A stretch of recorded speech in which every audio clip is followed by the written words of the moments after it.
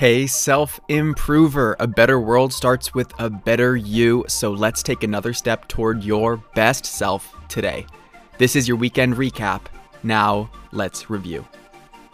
On Monday, I shared something clever I heard, which was, the only time success comes before work is in the dictionary. What I called out, though, is that for a lot of what we do that generates positive outcomes in our lives, we don't label it as work.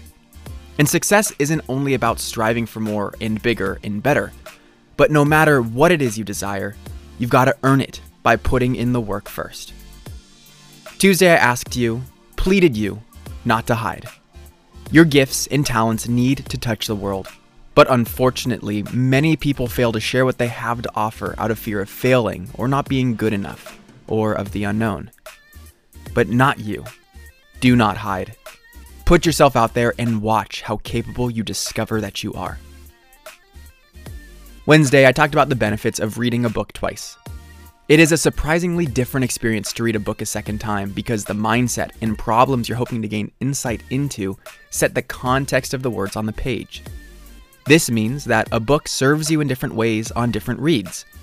And if there's a message that you really align with, then revisit it. Thursday Positivity was centered around the quote, "Cheerfulness is the very flower of health." This means that a more positive mindset is born from being healthy. It is the flower.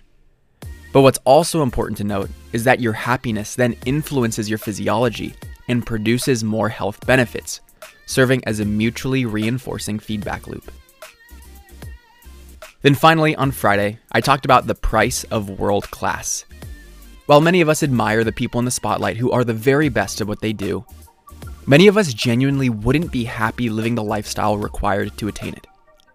There are sacrifices and consequences of being so committed to one thing, and it's important to have the self-awareness to know what you want. That's it for this week. I'm Brian Ford, and trust me, this is just the beginning for you. I believe in you, and I am with you every step of the way. Please share about this podcast with someone that's important to you. They'll appreciate deepening their relationship with you through this work. You grew today.